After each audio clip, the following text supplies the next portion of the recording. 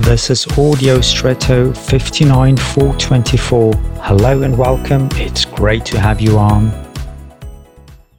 In the context of World War II, returned aircraft were examined for their bullet holes from combat in order to better armor them with minimal weight gain. Thus, the bullet holes were recorded on an aircraft graphic.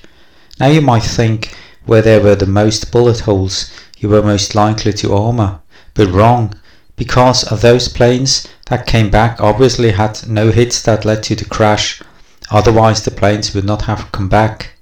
Therefore, the planes had to be reinforced where there were no bullet holes, which were obviously the most vulnerable places.